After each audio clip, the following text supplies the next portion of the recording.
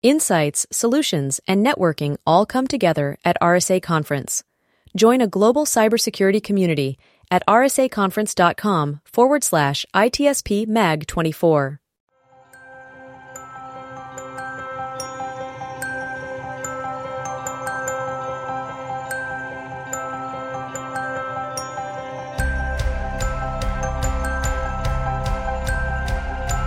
Welcome to the Mentor Project podcast, a place where you will learn, discover new ideas, be entertained, inspired, and even mentored. Our shows explore a wide range of subjects, including science, technology, business, society and culture, art and entertainment, and life. If you would like to learn more about the Mentor Project, please go to www.mentorproject.org. We hope you'll enjoy the show.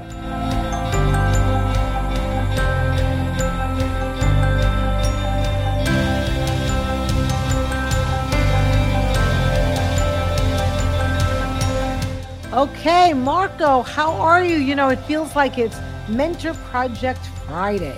So isn't it always Mentor Project something? Mentor Project something, right? So here we are doing another episode of the Mentor Project podcast. This is so much fun. And we have a great guest, another one of our brilliant mentors, Valerie Fridland. And Valerie is so interesting. I'm excited for the listeners to learn about her work. And I know, Marco, you know a little bit about her work, but this is going to be really a lot of fun today. You know what she does, I'm going to say it's fascinating. And the way that she brings it to the public, it's usually I have a lot of fun. I think we've done a couple of podcasts, so this is going to be, I'm sure, as fun, even if we're focusing more on the Mentor Project. But like literally, dude, I'm excited. All right. And we'll have to explain the literally dude comment in a moment. But Valerie, welcome to the Mentor Project podcast. Thank you. And of course, I'm in great company of brilliant mentors. So I'm happy to be here and hang out with you guys a little bit. So great. So let's start with, of course, the obvious question that we always ask our mentors. How did you get involved with the Mentor Project? How did you first learn about it? That's a really good question. And it feels like it's been a long time. And I'm trying to figure out how exactly I made the connection. But Debbie and I were connected through a mutual acquaintance. I believe it was a friend of ours that we had both gone to a conference with. And we just started talking about potential collaboration, and Debbie invited me to come on with the Mentor Project. And that was really in the early days of the Mentor Project. I think there were maybe 20, 25 mentors at that time. And it sounded like a great part of the types of things I did anyway. I am a professor, so mentoring students is really part of my job. And it's really part of the job I enjoy the most. I have long-lasting relationships with many of the students I've had in my classes that I follow for years, and we see them and I go to their weddings, and we keep up on social media, and I really enjoy that part. And so if I can make a difference in anybody's life or explain things that they have questions about, it sounded like a no-brainer to me to join up. That's great. So why don't you explain, we'll talk a little bit more about the mentoring that you've done for the Mentor Project, but now why don't you explain to our listeners and viewers a little bit about your work, because your work is very different, and so, yeah. Well, I think one of the neat things about the Mentor Project is it brings a lot of fields to the forefront that a lot of kids probably never thought about. I'm a sociolinguist, and I know I never heard of a sociolinguist until I got to college. And I just happened to take a linguistics course as part of my major, which was a language major. And I thought, wow, where has this been my whole life? Because it's such a really fascinating way to look at language. It's the science of language. And we look at language historically. We look at patterns in language. We do experimental research with language. And my special interest as a linguist is studying the social factors and social triggers that interact and engage with language every day and help shape it over time. So it's something that's really interesting and useful. And of course, we all ask those questions about language, like, why do men always say this? Why do women always say that? That's a big one, gender differences, but also things like, why do kids say like all the time? Or what's up with Riz? What does Riz mean? We have questions about language all the time, and kids are the hotbed of language innovation. And they don't understand how valuable the work they're doing is, because most of the time we tell them they're not doing valuable work when they're creating language, when they're moving language forward, when they're helping to push its evolution forward. We tell them they're saying things that are slang or obscene or bad grammar, without recognizing the role that they play in the history of language to where we are speaking today from Beowulf. So I think this was a perfect opportunity to help validate what kids do and say and help them understand it from a scientific point of view. So, if they think what a noun is, for example, a lot of times I've gone into schools and talked about parts of speech. If they think what's a noun, person, place, or thing. Well, then is believing a person, place, or thing? I mean, it's an idea, it's a concept. I mean, you can see how it's not really classically in those categories. And actually parts of speech are something that are basically determined by where they occur in a sentence. So a noun is anything that fits in the slot that a noun goes into. And that's sort of how we cognitively think about it. But what if instead of learning these, ideas like a noun is this and a verb is this, based on just meaning, which is often not a very good way to determine parts of speech, what if we teach kids to look at the structure of language, which then will serve them well no matter what they experience in terms of recognizing a noun. So then they'll always know what a noun is because it has the distributional properties of a noun, because it has the morphological endings of the noun, because it's functioning like a noun. And that way they can always get it right. So I think it gives them the tools, and it's really fun for me. I love telling kids that they have been listening to their teachers tell them lies all these years. And I don't mean it, obviously the teacher and I have a good laugh, but what I mean is sort of get them excited about is we're going to do something really different because you've never thought of language this way. So that's sort of what I do. And I just study language scientifically, and I try to share that knowledge with the kids. What is interesting is it's a two-way thing. Like we always talk about the mentoring, and we mentor, but we also get mentored by the mentee. We do parallel mentoring. And when we look at these things that happen, I feel like there is a connection with what you just said about, this is going to happen no matter what, right? Right. We can understand the rules and see why it happens. And also make me think why some people say, if you want to be creative in music, in painting, in art, first you should be understanding the rules. And then with that in mind, you can create your own rule and break the rules. So I think there's a big lesson here, which I think as a mentor, you want to encourage that. You want to encourage Absolutely. that creative thinking, but also it's not just going random, It's not at all random, right? That's, I think, the beauty of it. It's incredibly rule governed and principled and patterned. And people, for example, kids that say like all the time. I have a friend that's a middle grade teacher, and she said, "Oh my God, that's the worst habit they have." And I said, "No, it's the best habit they have. You just need to have them understand where they're using it." And, obviously overuse is an issue, but that's a little different than whether it has a purpose. But if we look at how they pattern, they're actually patterning for very specific purposes. Linguistically, they either are approximators, sentential adverbials, or quotative verbs. So they're very specific. And if you teach a child, look, let's examine your speech and let's understand what this like is doing, I'm actually teaching them how to analyze language. So they're learning something larger while they're learning something fun. And that's really my goal. And I love it. I have so much fun. One of my favorite groups to teach is about the middle school, early high school level, because it's so revolutionary to them to have someone that understands their language. I don't speak it well, but I understand it. And they have fun learning about the things they do. And they've been taught their whole life that it's bad. And it's bad grammar, it's bad English. But when they start to understand it as a principled, rule-governed thing, it gives them, a lot of them say, well, I'm going to tell my mom that I can say like anytime I want. That's great. I love that, because what you did, and I've listened to you talk about this stuff, and it's so fun. I always learn. I feel like I'm getting mentored today in this podcast. So, because I always learn something about language, and it's fascinating. Because, like you said, the teacher was complaining about but you're like, no, that's a great thing. So what are some, because that's a myth that you broke for the teacher, right? That is not a bad thing always, and use it and learn why, teach them why they're actually using it. What's some of the other fun myths that you've broken along the way, either through the Mentor Project or through your recent book tour?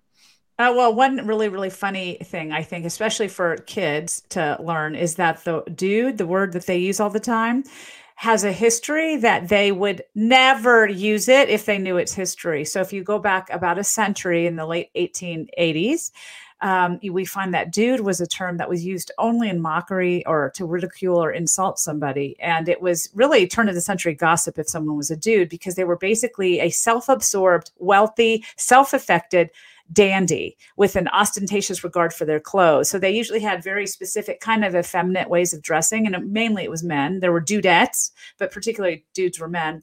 And they were always from wealthier families, and they served no recompense for their living, which is what an article in 1884 claimed about dudes.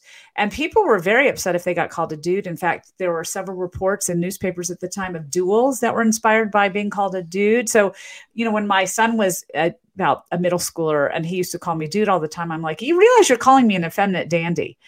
And somehow that just ruined the allure for him. So he stopped calling me dude. But I love that word because it's something that a lot of kids can relate to, and they use it and they think it's like, I'm this chill, cool, non-conforming dude. And I'm actually, nope, not really. If you go back in time, here's what the dude meant. And it was something completely different. And it's not until the 1930s with the Zoot Suit riots that it actually became cool and nonconformist, because a lot of Zoot Suiters called each other dude to kind of stand out for their clothes and the statement they were making culturally. And that's when it got picked up by these subcultures and became cool. Oscar Wilde come to mind? He is actually in poetry at the time, and there's a number. If you want to Google the dude poetry, you'll find a lot of poems from the 1880s that ridicule either the cowboy sense of the dude, which was prevalent in the West, or the dandy sense of the dude. And Oscar Wilde, in one of those poems, is called the imported dude, because he was exactly the model. It was primarily men that were associated with the aesthetics movement, the art for art's sake and beauty for beauty's sake, that were very superficial and tended not to want to work, and they didn't do traditional masculine things. And so it was really a statement about these norms of masculinity being challenged at the time. And if you think about what dude means today, it's really, and in its heyday, it's really about these norms of masculinity being redefined. So in both centuries, it's about masculine behavior and expectations for masculine behavior and breaking those expectations. But how it was done was completely different. So one era we like it, one era we don't. It's so interesting because your work with language and and you see the which I want you to talk a little bit about. The is what you're doing, especially with kids, adults too. But when you take a word like that and you say, do you know where that comes from?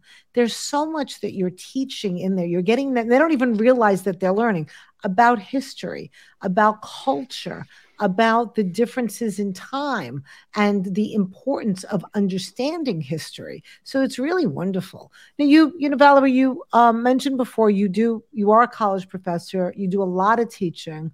We've talked, Marco and I, on this podcast before about the differences between mentoring and teaching and educating. What for you is the difference when you're in the hat strictly of like mentor? I know that there's a lot of overlap, but could you talk about that? Plus, we'll throw in, we have to have you talk about the uhs and the ums and all of that, because it's fun to hear about.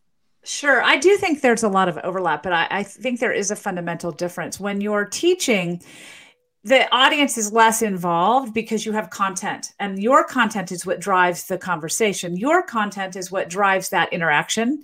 And a lot of times people ask questions, but it's really about the structure you put on it. And so it's not mentorship in the sense that you're not building personal development of the students in the way that they may find most beneficial. They're trying to get a grade and they want to do well in the final. And that's what's motivating their interest in that topic. And hopefully also just general interest as well. But when I'm mentoring students, it's often in a position where I'm helping them figure out personal growth or life trajectory questions, helping them figure out, where do I want to go to grad school? What kind of jobs will this work? How can I present myself? A lot of times I do a lot of reading of students' essays or applications for graduate school, or I take questions about things that they're curious about. So when I'm mentoring, I'm much more open and flexible in the types of things we can discuss. But when I'm teaching, we have a curriculum and I need to follow that curriculum so that we can make those learning goals, those learning outcomes that are really important at a at a school level. So I think there's a personal element to it in the mentoring that's much more student or mentee driven and much more developed around their personal goals and how you can help them achieve those. So it's really driven by the mentee. In teaching, it's really driven by the professor. Yeah, we mentioned on other conversation with other mentors that, and it was kind of my suggestion too, it's more of a one-on-one, kind of like more personal, more psychological than that structure education curriculum that you have to follow. I mean, I don't know. I mean, I think some people can establish that one-on-one relationship with an audience, but it takes some kind of skills, and I don't know how truth is in the end. I mean, I think you can do it to a different degree. I'm not sure it's mentorship in the same way that we tend to think of that word. I have given a lot of talks at businesses, for example, or to groups that have me there to solve certain issues that they have in communication or to address certain themes that they think are relevant for the population that they have. So, for example, I have given a lot of talks to groups that have women as part of their professional set, but maybe feel like those women are not heard in that context. So I talk to those groups about women in business. Or I've also talked to legal groups because I do some consulting with law firms and with language of statutes and, expert witness type things. So in that sense, I'm helping a larger group understand how my knowledge, background, and my field can be helpful in their goal setting and their goal achievement. So in some sense, I think that's similar to mentorship, but you're right. It doesn't have that same relationship where I'm individually helping a person. I like what you said earlier about what's driving the material, that in your role as professor and teacher, it's the curriculum, it's the things that I teach also, there's a lot of requirements that we have to teach, even if we don't want to, because there's lots of stipulations. And that is driving it. But in the mentoring relationship, it's a lot more about what the mentee wants and what the mentee is looking for. Not that they're going to tell us but it's more about what they want to learn and what the purpose is. So yeah, I liked the way you talked about who's driving and what's driving the actual material. So that was a good, talk about the ums. There we go. So I just did it right there. So speak a little bit about those words that we hear ourselves, fillers that we hear ourselves do, and we want to go, yeah. It's so funny because I have what I call the effect on people, which means that whenever they talk to me, they start using likes and ums and noticing every single time they do. If we didn't talk about it, if it wasn't part of our conversation, I don't think people would be as aware of it. And it's not that they don't use them. It's just that once you mention an you hear every thereafter. But ums are what linguists call filled pauses. So they're a little different than things such as like or well or so or that are discourse markers and sometimes called filler words. But those are substantively different in function than an or which are fairly automatic cognitive processing flags that come up when we're doing pretty hard cognitive retrieval. And what we find when we study them, and it's really, really fascinating, given our disdain for them, is that they tend to signal when speakers are doing harder work than average. So when they're coming up with difficult words, less common words, more abstraction, when they're building very complex embedded sentences, those are the times that we see more than us occur in speech compared to when they're not doing those things. So one great experiment, they had people describe a picture. And so the first time they described it, they used lots of ums and uhs because that was the first time they had that picture and they hadn't activated those neural networks yet. But the second time, about an hour later, they had them describe it. It was the same picture. They already had activated those neural networks and therefore were quicker and used less and uhs in describing it. That didn't mean they were more eloquent about it. That simply means they were more practiced with it and that the level of cognitive activation required to achieve that description was less. And therefore, it reduced the things that were basically cognitive flags.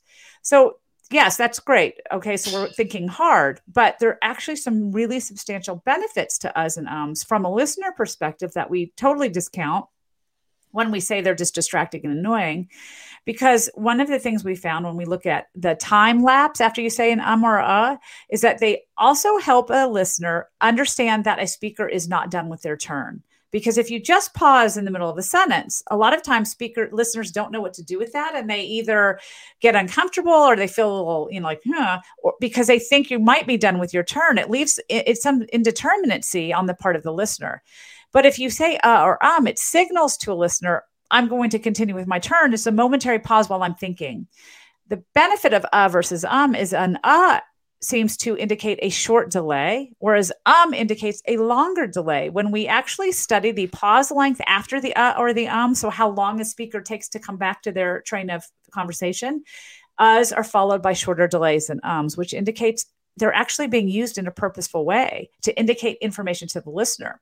And then because they seem to work as a cognitive flag to a listener saying, look, whatever I'm about to say is more difficult, more abstract, or more complex than what I would say otherwise, that seems to work as a flag to a listener that they need to devote more neural networks to it, more neural resources. And they seem to have better information processing and better recall when an or a preceded a word in conversation than when it didn't. So they're pretty fascinating in their benefits. Now, that doesn't mean they're not distracting if someone overuses them. And it doesn't mean we like them, but it certainly means that they're not useless like we tend to think of them. It makes me think about the old computers with a very low memory that has to make that noise as it's processing things, and it's working. Right, exactly. And then if that noise in the background, the hard drive stop, you're like, uh-oh, is it broken? Something is not working. Yes, that's exactly right. That's exactly right. That's interesting. See, now you've put it in my head. I've worked so hard. You're going to hear every that follows. Well, I give an advice here. I'm sure Susan can do the same. And if anybody has done enough podcasts and they want to listen to themselves, there's no better way to work on your issues in communication than just listen to yourself in the first time. It's just going to suck big time, right? Yes. But as you said, in a regular conversation, it's very, very helpful. I totally agree with that. And we don't notice totally. You totally, and you don't notice it. What we find with listeners is in context where you listen back to yourself, you notice everything. But in context and conversation, speakers are very good at filtering out all those things. And in fact, I think people are shocked when they listen to conversations at how little they control for those factors. And often they don't even finish words and sentences. They are broken off. They start and stop. And you listen, you think, God, how did anybody understand this conversation? But in the moment, our processing is amazing, and we're able to do it and filter out all those false starts and restarts and repetitions and ums and uhs. So, relax. I think that's the message. I always feel better after I speak with or listen to Valerie talking about it. Always. And being an original Brooklynite and having a Brooklyn accent, and one of her talks she talked about with the speech where it came from, I was like, okay, I'm no longer embarrassed. I am now proud. So that's right. That's right. Yes. You know what? I want to take a moment to associate more your conversation, the mentoring and teaching to the new generation, accepting what they bring new to the table. And I'm probably connecting to conversation we already had, but I learn from those. So I'm going to bring it back up, and maybe you can underline that, which is the fact that when you look at things from a sociological perspective, and you see these changes, like every year there is new words. I remember one episode we had was about the new words when you guys all get together and you look back. And of course, the last year were full of pandemic related words. But in general, we need to be open to the fact that society change. There are new things, technology, which is my field, often change. So we incorporate all of these. So maybe an explanation of how is important that actually this change happened, that we have to put new things in the dictionary, and maybe some become archaic. And I think it's still important to know that, the origin of that word, but Absolutely. I think a lot of times we also focus on vocabulary, and language has a lot of underlying changes that happen in our speech without us noticing it. Because we notice vocabulary, because that's part of our conscious awareness, we flag that all the time, especially when it's with speaker groups that are disfavored in society, which is where a lot of times slang comes from. It comes from groups like adolescents that have sort of a bad rap among most of us that have had teenagers particularly. But it also comes from groups like African American speaker groups or Latino groups, things that tend to be less disfavored socially. And therefore, we don't like those features because somehow they're associated with these disfavored social groups. And somehow that makes them bad or wrong English. But I think what we also don't notice is all these tiny little changes that a lot of these speaker groups introduce in our language at a much more substantive level, because a word is here or there, right? Sometimes they stick around, sometimes they don't. They're pretty ephemeral. But other facets of our language, the morphosyntax, the sound system, those are much more impactful over the course of language over time than whether I say yeet or riz, which may or may not stick around and become part of more mainstream culture. So, for example, think about how you say passives today. Do you say I was fired or I got fired?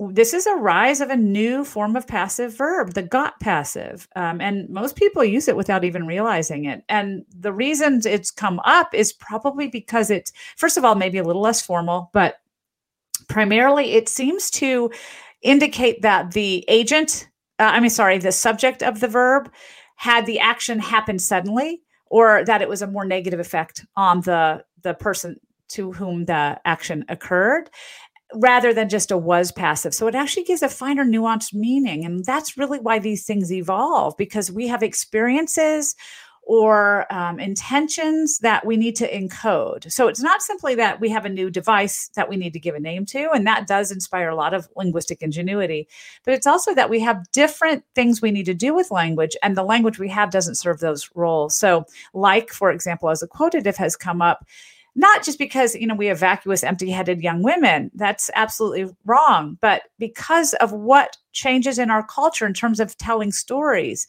and conveying emotions and thoughts have come in the last 50 years. So in previous decades, up to about the 1950s and 60s, when we told stories or we were relaying events, it was simply a verbatim recounting of events. Here's a sequential process that happened.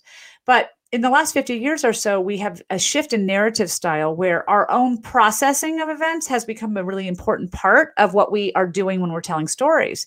So think about the last time you told a story. You often set the grounds or the sort of foreshadowing by saying, first, let me tell you a little bit about where I was and what I was doing. Or first, let me tell you the background. These other things that are important that we think to the story. And a lot of times our thought process while that story is being told is very important. So what we were thinking when it was happening or how we were processing the emotions. And that is a new thing. That's only about 50 years old, that narrative style. So if I'm telling you a story and I want to tell you what John said, but it wasn't actually what he said, it was what I was thinking he was saying. If I said, John said, holy shit, as part of the story, what that indicates to you by using the verb to say is that he verbatim said that. But if I say, John was like, holy shit, that could easily be what I think he was thinking or what he told me later he was thinking, not actually what he said. It's an emotional processing of the events. And so to be like arose to fit that need in our changing narrative style. That's a long story to say basically that we do these things because we have new things to describe, new experiences to encode, or new devices and new creations to name. And all of those things help keep our language rich and evolving rather than leading to its decay. And some of the listeners and you both know that my background is in psychology, and language is so important when it comes to psychological concepts and therapeutic concepts, because if you don't have the words with which to use, then you can't express yourself. And the other thing I was thinking is that society, it's the words that we have and how much language we have or words to describe something really reflects what the values are of that society. So for instance, and I know I'm putting two concepts together, but the first piece is Look, when we ask people, how do you feel today? Or how are you? Or how do you feel? Right? Usually, what do you get? Happy, sad. It is like, but you know how many words there are to describe it? And so the more we can make that language known, it allows someone to really hone in on exactly the differences between those feelings. And as you know, once you're able to put a label on it, it can be really therapeutic and really have positive things. The other piece is about, and I just wondered, Valerie, if you can talk a little bit about what do you want people to know? Like, what's really, like, when you're mentoring, let's say, or teaching, right? And it's not being directed by the curriculum, because you know so much about language that I did not know a lot of what you're telling us, before we've had conversations. So what are some of the important things that you want to highlight, or you would highlight, for listeners? Absolutely. Well, I think one of the reasons I wrote this book was driven by the questions that people brought to my attention all the time. So either in classes, what students would say about their own speech. I just want to interrupt, because you said one of the reasons why you wrote the book. I don't think that we mentioned the book, the actual full title. So why don't you talk a little bit, or I think you have it behind you. Show the book. I do. You can say what the title is. Yes. Yes, I have the book. I just wrote a book, like literally, dude. Arguing for the good in bad English. And it was really driven by the experience I had as both a professor with my students and also as a public speaker in contexts in which I would give public lectures. What I found, I would give lectures about the beauty of language, the evolution of language, the larger forces of language, sort of the linguistics part of what I do. But then students would come to me and say, I am really self-conscious about the vocal fry. My grandfather tells me I, sound like I'm gargling stones, or, something like that. Or my mom or my dad always comment on my grammar. I got so much of that from the students that they feel self-conscious about the way they speak. And these are kids that are in college. They're doing good work. They're studying linguistics, which isn't something that, your average everyday student picks. So it's a harder curriculum. It's a unique class. And I'd also get those same questions from adults at my public lectures. Like, why do kids say like all the time? Or, why are women using vocal fry? It's so annoying. And what I realized is we haven't done a very good job of communicating what drives language change, what drives speakers to adopt these forms that we tend to dislike, nor have we done a good job of communicating why we have these reactions to it. What is it that drives these really strong tendencies to judge other people's speech habits in a way that's harmful to them and hurtful and painful? We feel like we're doing them a favor, but it's shocking to me the kinds of rudeness with which people respond to young people's language, as if that somehow justifies your behavior because you don't like that they say like. You dismiss them as a person. You dismiss them of having someone who has ideas and thoughts that are valuable. So I really want people to read the book to understand that language has a really fascinating history, that all these forms that we dismiss as useless and vacuous are actually really fascinating from a historical perspective. They're really fascinating from a scientific perspective. We've got great experimental research to support their use as something innovative and creative, and that it's really their association with speakers that are disfavored socially that tends to give rise to our dislike and distrust of them. So I think those are really important messages that we have not gotten enough. I think that's an important message, like very important. I think it helps people embrace diversity, because we have a tendency to always see what is different from us as the enemy. Something like, oh, you're not part of my group. You don't speak my dialect. Right. You don't understand my slang. And I think sometimes kids, they do it on purpose, right? Like they want to have their own language. Absolutely. To create their own tribe, let's say. But that's, in my opinion, very important part of growing up and developing. And we need that community, but we also need to not go and criticize the other, because everybody wants to have his own community. Absolutely. So yes. The big lesson here is embrace diversity, maybe learn about that language. And I think that's an important part and topic for mentorship that we need to do. It's very about embracing it. And I know you do a lot of that in the book. I was reading some excerpt in terms of, women may use certain things more than others. You just mentioned minority groups may do that. So again, not a book that we want to burn or ban. And I try to have fun with it because I think also language is fun. It's fun. There's so many facts about language that are mind blowing and silly. The history of language is really silly. The way that people, when we step back and watch people in history and how they've acted around language, it's easy to laugh at. And then you think, well, actually, we're doing the same thing today. So it's really a lighthearted approach I take in the book for that reason, because it's a joyous topic. And I'm so lucky to get to share it with everybody. And I do want to underscore what you said, and Marco, you alluded to this too, is that we people can be so judgmental of other people based on language. And we miss so much then. And it is really important as mentors, as humans, to not just make those assumptions that just because somebody is either struggling with an accent or language, that they're not intelligent. And we've seen that over and over again. And I just want to underscore, because that's really important. Again, being from Brooklyn, that Brooklyn accent was always associated with being not intelligent. Absolutely. And my next book actually is about accents, and it's about the historical development of different speech forms and sort of how these ideas about what a type of talker you are, what a type of person you are based on your accent, where that stems from.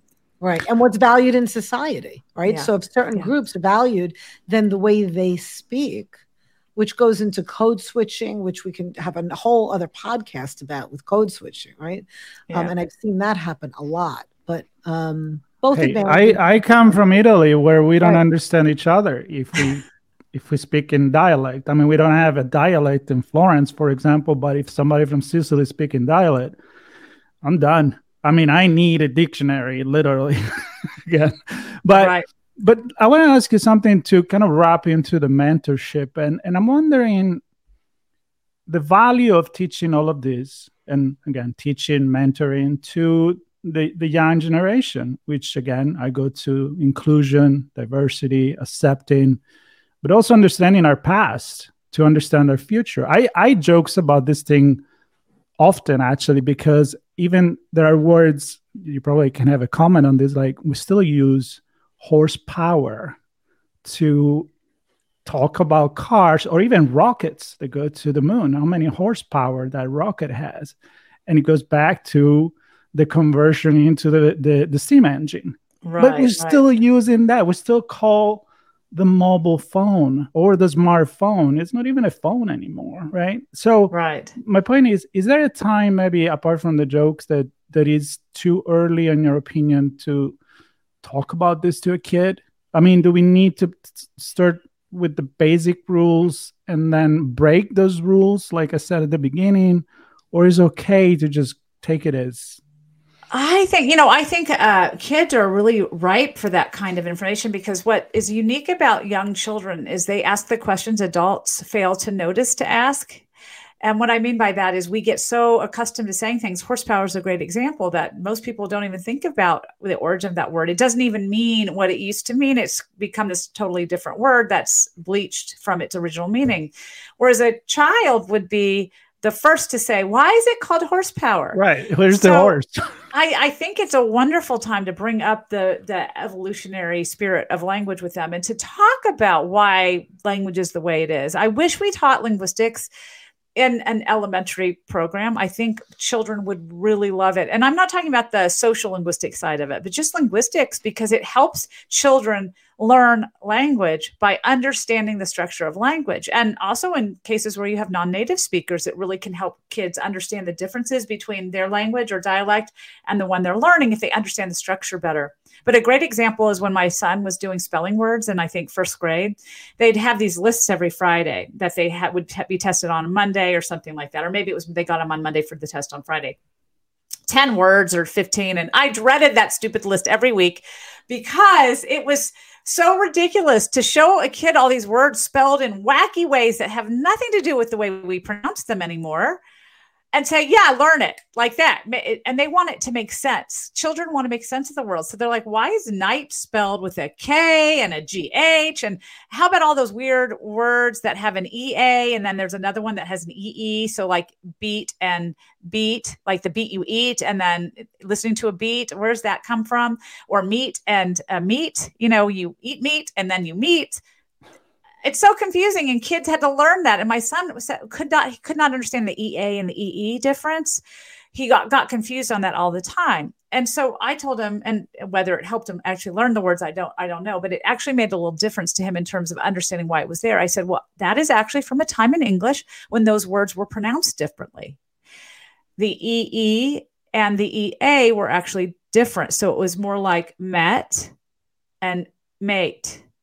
So one was met and the other was mate, but those fell in together around 1600 and just became meet and meet, where they weren't even the vowel that either of them started with. They got raised to be an E vowel and they merged. So I did it in more child-friendly language, but I said, so actually in Old English, you would have said those differently. Isn't that cool? And this is actually a record so that we can know the secrets of our language 1,000 years ago. And he thought that was pretty cool. Now, whether it helped him on his spelling test, I don't know, but at least it helped him understand and accept and enjoy this difference that seemed arbitrary and weird on the forefront. And then I told him about knight. Well, in the olden days, knights were actually just boys. They weren't even knights. And that we used to call them Knights. And then there was that GH was a sound that German had because we were a German speaking, group at the time. And it was Knecht. So I said that, and those are just ways that we can see our history through words. So he found those things fascinating because he was super into knights at the time. And so I was able to scaffold what he loved and enjoyed, and a lot of little kids love knights and princesses and things like that, into understanding a little bit about the evolution of language, and then make him not feel so bad about the fact that it was hard.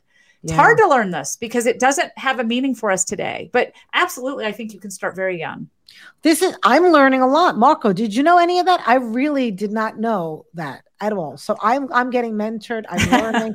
This is amazing because I too, sometimes when I have to spell something, it's like, wait, how do you do this? Why am I spelling it this way versus that way? It's a cruel trick. It is, because it's all about rote memory then, because there's nothing. And I'm not great with rote memory. I have to understand and have meaning. So that's been a struggle of mine. And you do, wait, why is it this way? And what? Yes.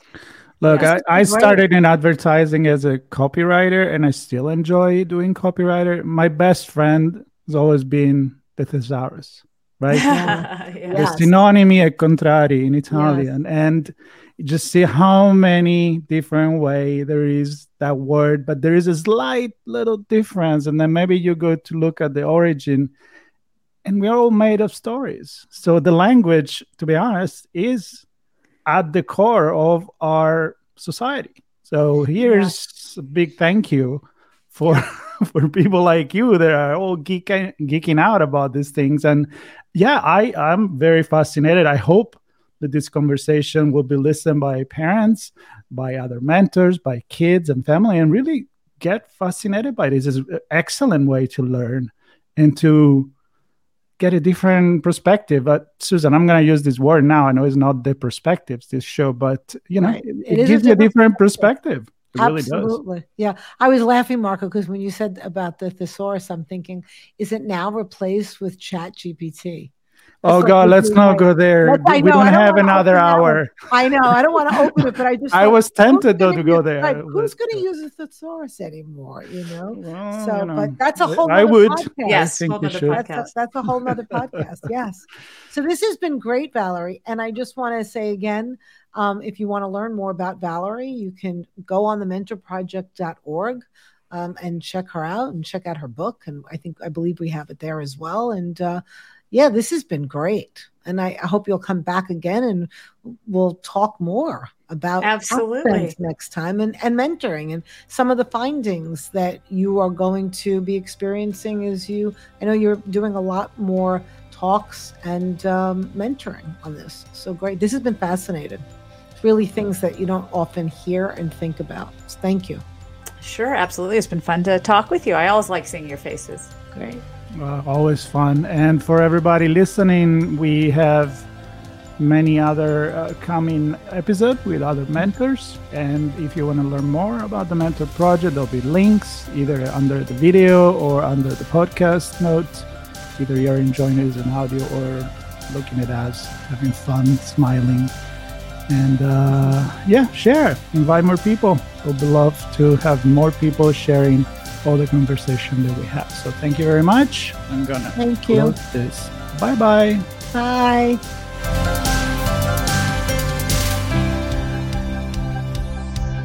Thank you for listening. This show was brought to you by the Mentor Project. If you enjoyed this segment, there are many ways to thank us. Please consider subscribing to our podcast, making a tax-deductible donation, or becoming directly involved. Subscribe to this podcast and visit us at www.mentorproject.org to learn more.